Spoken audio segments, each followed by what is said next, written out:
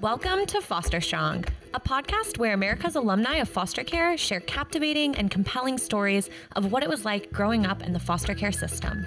Each episode, we explore how our time in foster care shaped us into the resilient individuals we are today.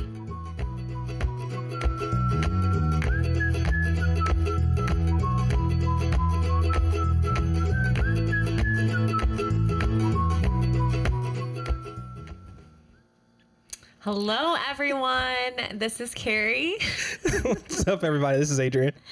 Hi, everyone. This is Raya. On today's episode, we're doing another spotlight with one of our team members, Carlo. Carlo is a graduate of North Carolina Central University with his bachelor's degree in Spanish, and after graduating, became an AmeriCorps member in conjunction with Reading Partners. He is well-versed in many areas, including technology and teaching, and has created a platform that will allow him to work well in various arenas as an advent of change. He has tons of experience working in the foster care system with different advocacy groups, policy, and other realms, and we are very fortunate to have him on our team and here tonight. What's up, Carlo? What's going on? Sorry if you all hear the Southern twang. Do not apologize for the Southern twang. We love it. We welcome it. Can I go off script for a bit and just ask Carlo why he chose to get a bachelor's in Spanish? That was very interesting when I read that. Like, is there a particular story behind that? Well, a very small story. For me, during the time, I was actually a computer science major. I love engineering. I wanted to be either a computer or a mechanical engineer. But then certain things changed, and I realized I actually liked people, even though I was an introvert. And so one of the ways that I figured that I could better connect with people is to understand a different language, which also means getting more immersed into a different culture. And so unfortunately, I'm not fluent in Spanish, but I feel like I know more of the Latin culture, especially Central and South America, even more than the language. But that's helped me to connect with people all the more. Awesome. All right. That's so fascinating. That is such a hidden gem about Carlo I did not know until this moment. Yeah, I didn't know that either. It's like that's the first thing I'm going to ask him and go completely off script. Like why do you have? Like I was trying to break it down by geography and everything. Like, all right, he's from North Carolina. Is there a really huge Hispanic population down there that would force him to get that degree and everything? Like I was trying to break it down. And I love this quote that you have as your motto, Carlo, that you want to see, or you want to help people see the jewel inside of themselves. Yes, for me, that quote actually started when I started to do my advocacy work. And the reason why is I've learned that so many people have great potential to do just about whatever they want, especially when their passions arise. And so for me, I've learned that when you are able to help someone to understand what their passion is, literally the sky is the limit. And sometimes you have to get past the trauma, you have to get past the pain and different things. But the treasure or the gem that comes out of it, it's nothing like it. So we're going to dive into your story, but I think that a good segue to dive into it might be to ask you who helped you discover the jewel inside of yourself. Yes. So for me, the person who literally knew from birth, apparently, it was actually my grandmother. She was, when I tell you, my biggest cheerleader. She was the woman who has stayed by my side from the time that I was born, even to the time that she passed away my freshman year in college in 2011. And when I tell you that there was never a time where I didn't feel love, even though I told her one time, I was like, I feel like you don't love me because you won't do this. And she said, you know what? I'm not listening to that. Which, that's how she is, because no matter what, she always gave what she could for me. And I'm eternally grateful for that. And you've said before that your grandma was your biggest prayer warrior. And so let's just give a shout out to all the grandmamas out there who are prayer warriors for your children and your grandchildren and your great grandchildren. We need more of you out there. She added the grandmamas like at the end of that. Grandmama. What do you call your grandma? Yes. You know, everyone has different names for their grandmas. I call my G-Ma. Gma. Well, I guess I always call my grandmas grandma, but my nieces and nephew now call my parents Mima and Peepaw. So that one's fun. There's so many different names. I love my nephews call one of, or my cousins call one of my aunts Gypsy. That's what they call her instead of grandma. That's a hip grandma. I've Yeah. never heard of one. Is there a story behind the gypsy or no? Because that's I think she just didn't want to be perceived as old, right? Like grandma for some young grandmothers sounds a little too old. So Gypsy is super young and hip. yeah. All right. I kind of like it. I might embrace it. No, Carrie. It's gonna be a gypsy. All right. Well, should we dive into more of Carlo's story? We should. All right. So for those of who have not had the pleasure, Carlo, of hearing your story, we were fortunate to hear a little bit of it on one of our weekly calls a few weeks ago, and it was very powerful. But for the listeners out there who are listening to Foster Strong, could you kind of tell your story a little bit, kind of your background, so they can get a glimpse of who you are as a person? Okay, so for me, I born and raised in Winston-Salem, and I was actually living with my mother for a long period of time, and because of all of the transitions that happened, basically I had to be moved from my mother's house to my grandmother's place, and there was a lot of I've learned even now that when it comes to the absence of love, many times it forces you to do certain things and it kind of jeopardizes the people around you, but it's because you're trying to fill a void. And I've realized even within my family, that's something that was constantly happening. And so because of trying to fill a void and wanting people in your life, that actually caused my mother to basically go into a situation to where that she had to basically release the rights for not only myself but also for my brother. And when that happened, I actually moved down to my grandmother's place, and from then on, it's basically been a uphill battle, mentally, spiritually, and even emotionally for me, just trying to come to grips with how I felt about that time and actually expressing it, and actually having the decision of, am I going to find my identity within the streets, or am I going to find my identity with trying to help others to grow past the situation that they were in?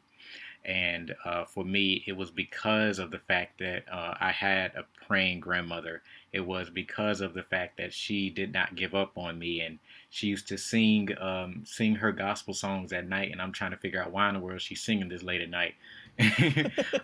But her believing in who I was and what she believed that God called me to be, which was an advent of change, to be someone who can lead other people to the light of themselves. So that's a little bit about me, just as far as that section of my life. And I love that, because we were kind of joking around before we started the call, talking about how much volunteer experience you had and how you were what I like to call a servant leader, like Jesus Lord our Savior. Preach. And then you hit us with the words from your praying grandma. Preach again. Yeah, she's actually the reason, the biggest example that I have of what it means to be a servant leader. Also what it means when you do believe in God, and what that really means as far as not taking advantage of people, and making sure that you are being a servant leader to the T and to the core. And for her, that's all she did. As a matter of fact, when she passed away, um, I didn't know how humble she was, but there were so many certificates and different things that she had that I did not know about until we started going through her stuff, that I realized that she has done so much in her life, but she did not have that dictate who she was as a person, that she always stayed the same humble fireball lady that she has always been. And for me, I feel like that's kind of where I get it. So there's a lot of things that I've noticed that I don't tell a lot of people that I do, but I learned that it's kind of it comes in the vein. So Yeah. Carlo, when did you begin to see or recognize that manifestation that your grandmother had always kind of poured into you, either whether she poured it into you privately with her prayers or poured it into you by speaking to you? Like, when did you start actually feeling that manifestation and feeling like that, you know what, I'm going to go out here and serve others. I'm going to go out here and live the life that she has been projecting on me since I was a kid? for me, it was my freshman year of college, actually.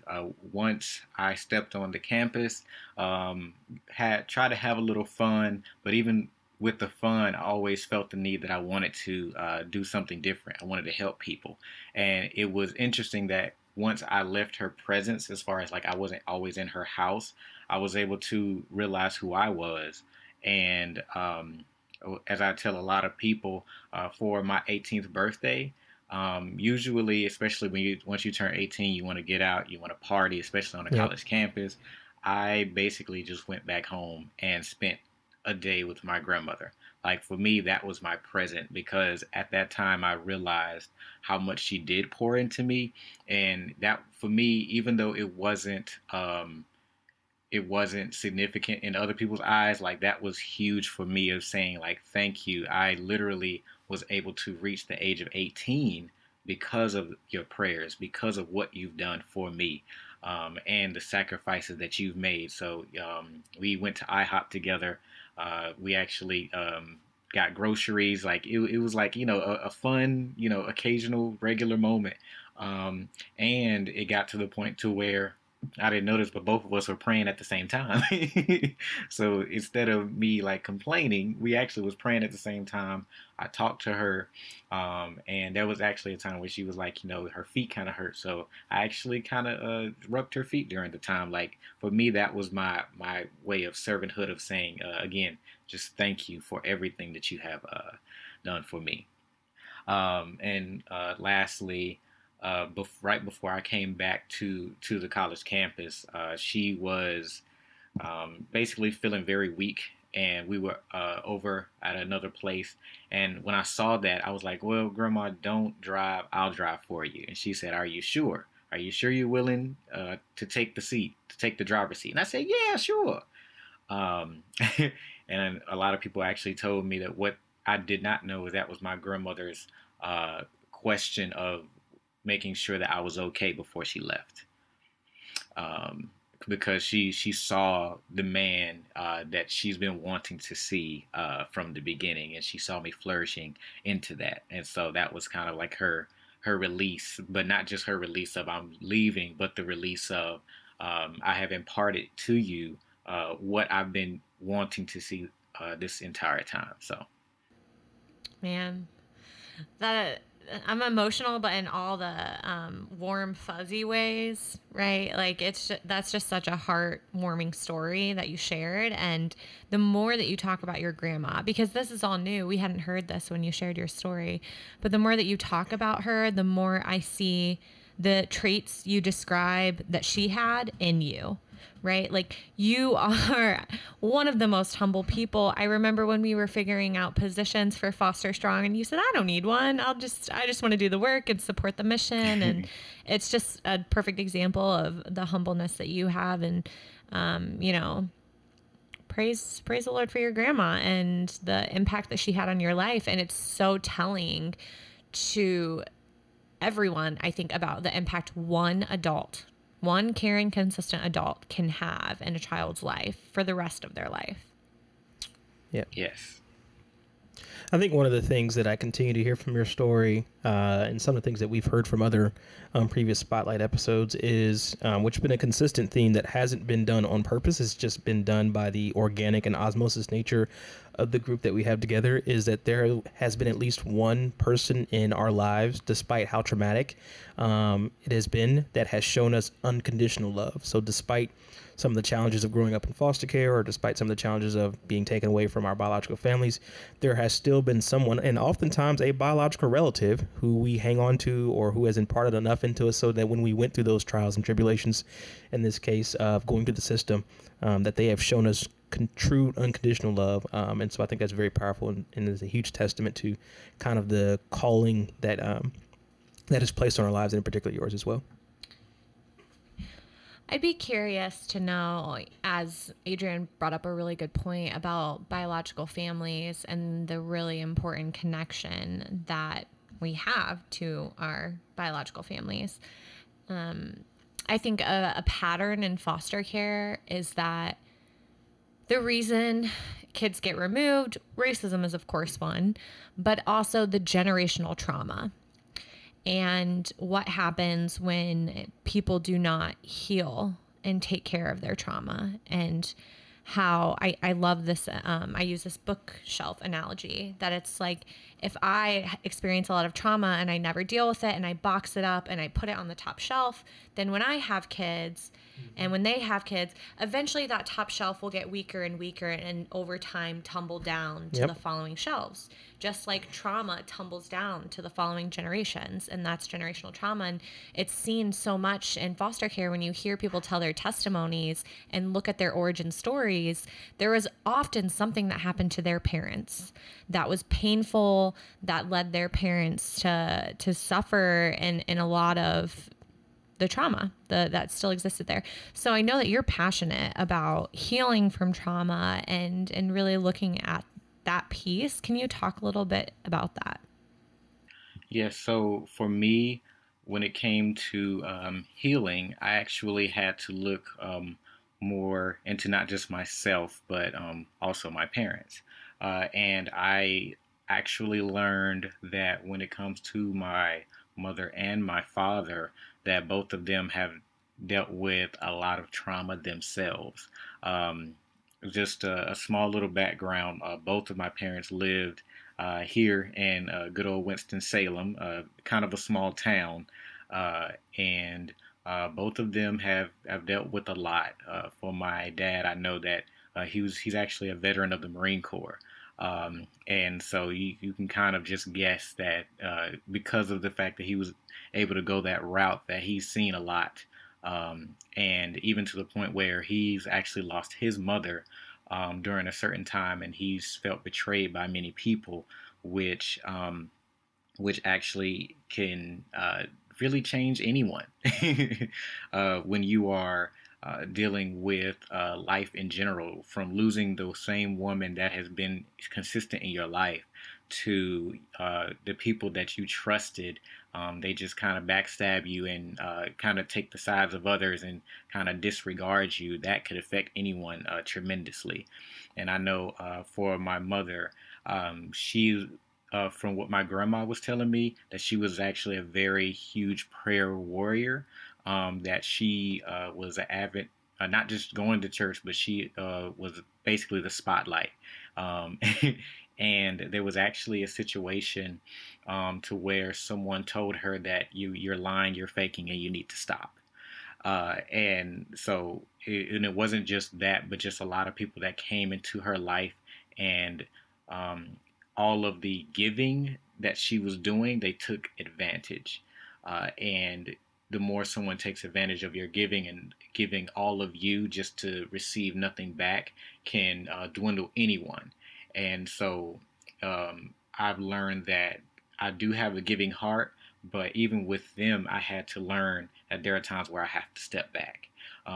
Yes, I can be resilient, but there are times where I need to remind myself that I am weak. And what that actually did was that changed my perspective of, they left me, to they are human. they have gone through so many things, from the financial aspect to the emotional aspect, the mental, the spiritual. They've went through so much, and for me, I actually realized that for me to overcome my emotional trauma, that I had to take a moment in their shoes. And when I was able to do that, I actually started to connect back with both of them. And now I actually have a pretty good relationship with them. But it wasn't just a on the fly. Like, it took years. It took years of actually becoming vulnerable. Like, I literally had to open my heart, and and I wouldn't suggest this for every person, especially if it was an abusive relationship. But I will say that if the other person or party is willing, then if you can look into yourself and say, you know what, I want to make a change for myself because I see that this other person also wants to make that change. So for me, I would say that would be the difference. And that's how I was able to grow as far as with out of my trauma, because I emotionally understood who I was. I emotionally understood what they went through. And so now I can emotionally assist others, because of the fact that I've went through that myself.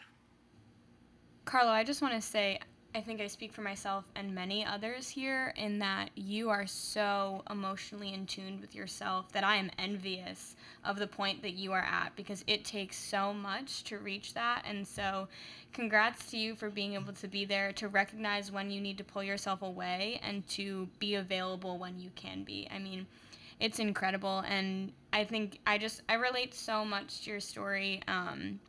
I was very close with my grandmother, who also passed while I was in college. And hearing you talk now about where you're at emotionally, and your experience with her, it brings me to another relationship that held me together and followed me through my whole life, and that was with my sister. My sister was there through the whole thing. You know, we were taken away from our parents together. We were adopted together. We kind of stood hand in hand through that journey. But even now, and this is speaking to your emotional aspect, I think we view that process and that journey in very different ways. And so for a while, it was hard for me to understand why she doesn't feel how I feel when I feel it. Why we didn't mourn or grieve the same way, and all those kinds of things, even though she stood by me. And at this point, we're able to both reflect differently on that. But I'd just be interested to hear some more about, those relationships in your life, and maybe even post your grandmother's passing. Yes. So for me, I will say that relationships were a huge thing that I started to cultivate. Even as far as with my younger brother, for him, it was actually a little different. His dad decided to come and get him from Georgia and took him down. So it was basically me and my grandmother. At the same time, with my little brother, he was distraught like that. Even though he was with his dad, that was another sense of trauma, because he all his life he was living with me and my mom, and now he's having to go to a completely different place in Georgia, which I found out that was very racist. He's experienced certain situations to where his friend had a dad who, as he was walking to school, tried to run him over with his truck. That's how much he did. Yeah, it was a lot. And so he's having to deal with that. And for me, I'm understanding that, I need to continue to at least try to keep that relationship going with him, even though he's going through. So just trying to stay being that big brother. It was very difficult, especially because of how far away it was. He did decide to stay here in North Carolina for a little bit, and I was happy because, he was here. He did move back, but it was just the fact that I was able to impart into him and still have that relationship with my little brother. And then fast forwarding to college, just about every person that I've learned that I talked to always wanted to stay in relationship with me. And that's because they always were saying, like, there's always a piece about you, or you're always being able to listen. I realized being able to listen. And it's funny that a lot of people didn't know, like, what I went through, which was so interesting. A lot of people didn't know what I went through, but they were always saying, like, it feels like you got everything together. And I'm like, if you only knew. If you only knew. Um, and I was actually able to help so many people. But I feel like the relationship difference happened, especially when I started to advocate for youth and care. When I got a part of Say So, a strong, able youth speaking out here in North Carolina, when I became a young fellow for the Annie E. Casey Foundation in Baltimore, and even when I decided to be on board with Foster Strong, I learned that my voice was not just to be heard, but it was almost like an arm reaching out to every person who has experienced trauma. And to be honest with you all, like I kind of felt like an outcast because I was adopted. So a lot of people say how long they've been in foster care, and I'm like, well, technically I was adopted by my grandma. They wanted to put me in foster care, but they didn't because of the advocacy that my grandmother did for me. But at the same time, I learned that all that means is that I can reach another. I can reach another amount of people because even though I may not have the same struggle as far as the intensity, that I still had that struggle. I still understand what it means to be ripped apart, and so now I can do that and be in relation with any person that has experienced either the same trauma, more or less. But I love it. And I think that's the beauty of this group, right? That no one's story is the same. And I can relate to that feeling of I was adopted. Sometimes I feel that way because I didn't technically age out of the system. I was unfortunately adopted into an abusive home and ended up going my own way when I was a teenager. But I know what you mean, where you get these feelings almost of imposter syndrome as it relates to your trauma. Like, oh no, my trauma's really not that bad. It's not that heavy. People have it worse. Exactly. I have nothing to complain about, which is so funny because then you talk to other people who maybe have not experienced being removed from their family. And you hear comments like, I would have never guessed that was your background and your history. And I would have never known that you are carrying all of this. And I always struggle with that. I struggle with, is it a compliment? What do they mean by that? What do you mean I look so normal? Should I be, like, what do you do with that? I don't know if you guys feel the same way. Absolutely. I think a lot of folks, especially when I was in high school and more importantly, when I started getting involved in student politics, a lot of people assumed that I grew up in the suburbs and I came from a 2-parent household. And the way I was teased, and also not teased in a bad way, but just teased like you sound white. You talk too proper, all that stuff. And lo and behold, I'm this little urban kid living over there in the ghetto with a single foster family, blah, blah, blah, so on and so forth. So I completely relate to that. Carlo, let me ask you this question, because just listening to how you are able to empathize and put yourself in other shoes, for our listeners out there listening to the podcast and listening to Foster Strong, what advice would you give them in terms of how to better connect with themselves and recognize their strengths, and also when they need to step away, as you have done? Maybe there's not the exact blueprint that you do, but in terms of them at least starting to get on that journey to understand it, because a lot of foster youth, I think I can say this with absolute certainty, carry a lot of that burden on into their adulthood, and they try to go back to either A, save their families, try to right all the wrongs, and do too much, become even more overburdened than they were in the system because they are trying to do so much because of what they went through and trying to prevent it from happening again. So what advice would you give them to try to kind of stem the tide a little bit and recognize that self-care is the best care in order to get through some of the stuff that we went through? Well, I guess we should shut it down. You already said that self-care is best care. But I definitely, but no, I definitely will say, period. That one is acknowledging it. I've learned that with much of my life, I actually tried to run away from it. And I'm not going to say not act like it happened, but try to put the emotional side away. I've learned that when you are going through your trauma, that I can't just say, okay, this happened. That there's a feeling that happens within me to say like, yeah, this happened and it hurts. I don't like it.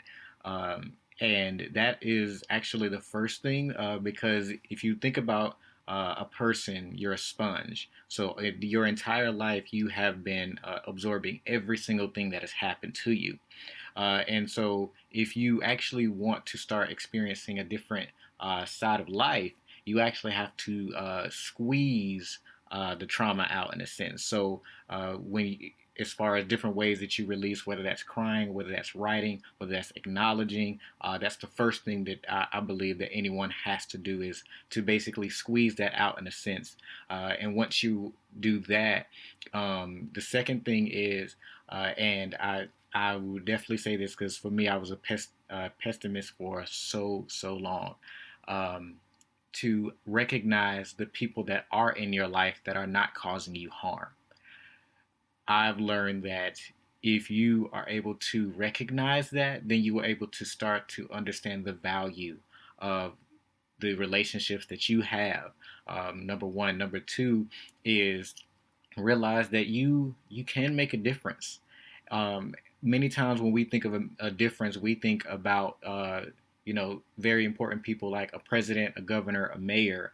But I've learned that literally all I have to do is help one person today, and I could have actually saved so many people's lives. There was one person that I was talking to, and not knowing that this person was contemplating suicide.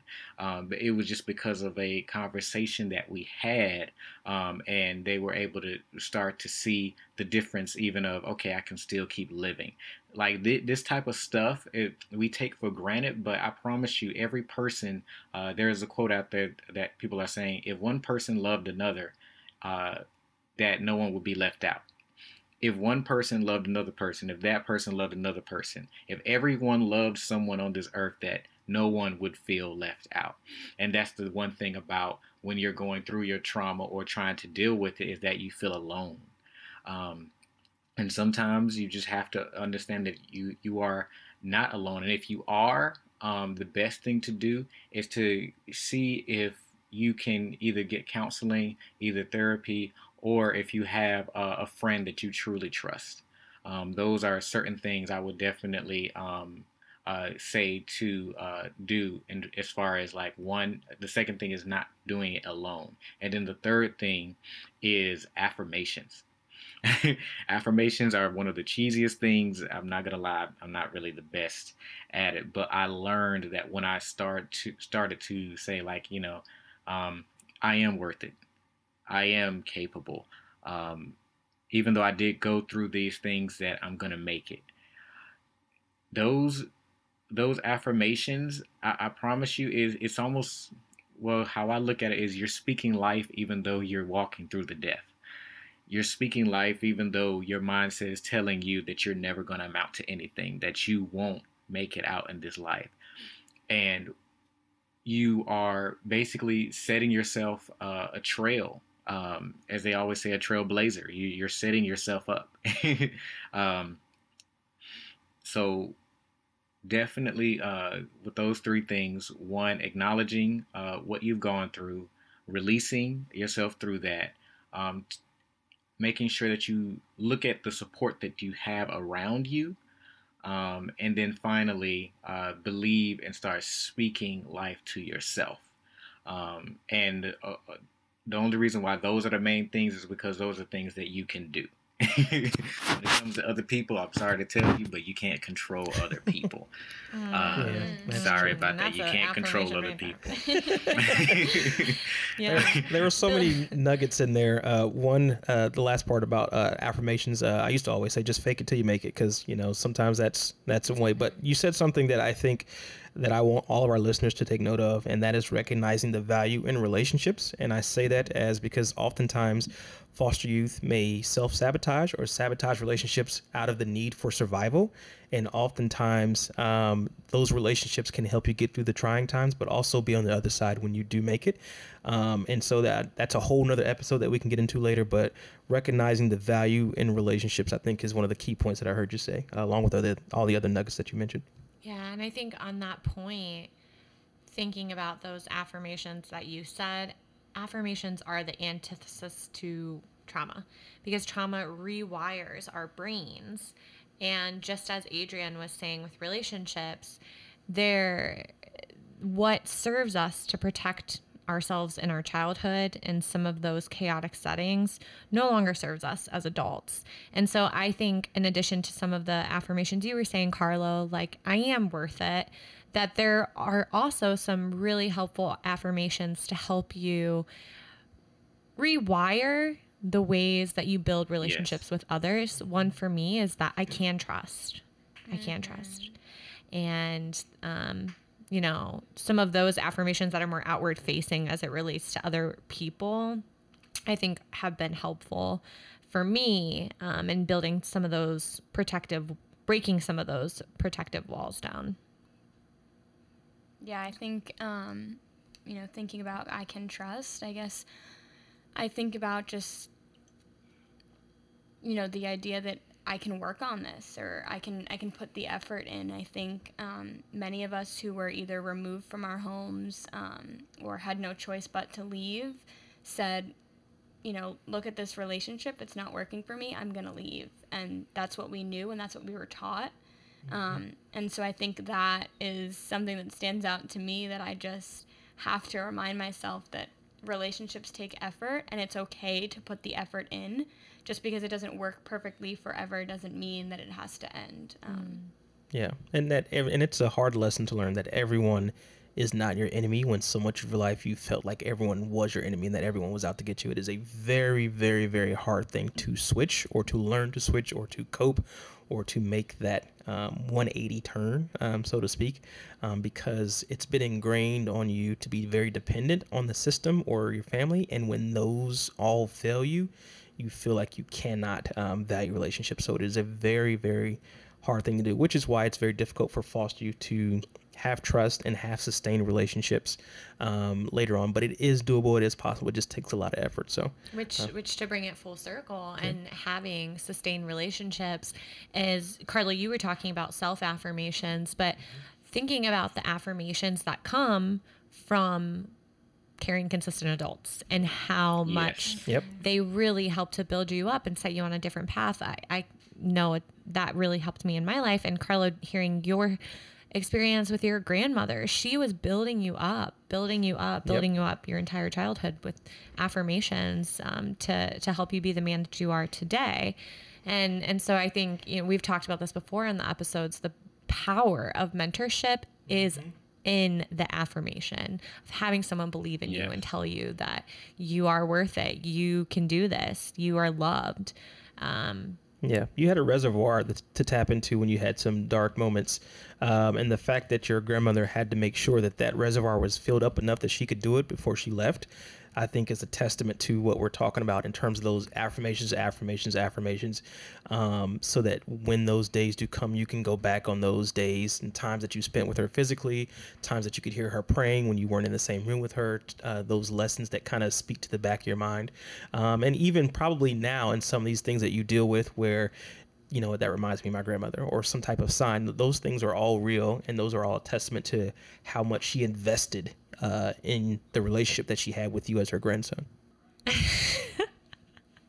No, there were so many nuggets in your last little piece, Carlo, that I was trying to remember what was the other piece that really stood out to me. And it was your story about the person who wanted to commit suicide and the feelings of isolation and loneliness that you feel when you're ripped away from your family for whatever reason, and being in foster care with strangers, how that really does bring out all of these feelings of I am alone.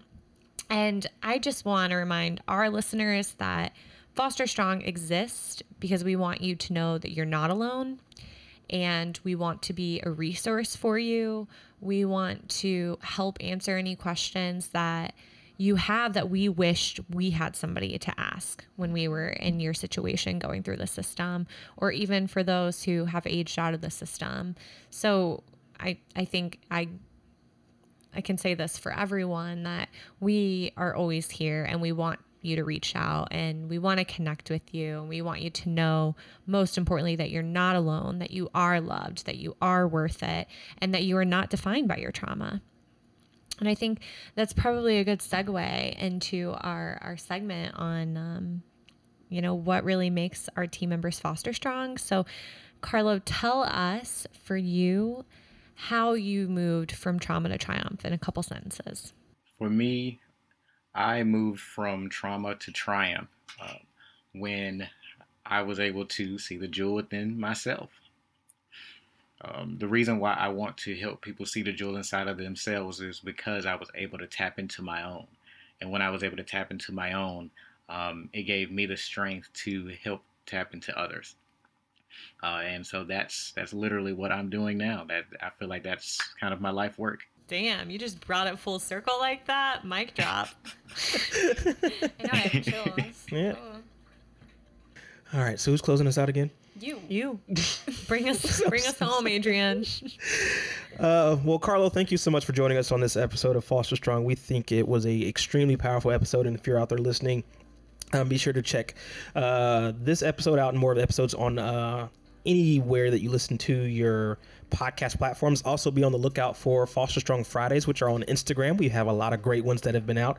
And this has been a really fantastic episode. Anything else, ladies and gent? Thank you, Carlo. Thanks, Yes, thank you so much. It was a Carlo. great story. We're lucky to have you on the team. Yeah. All right, we'll see you in another episode of Foster Strong.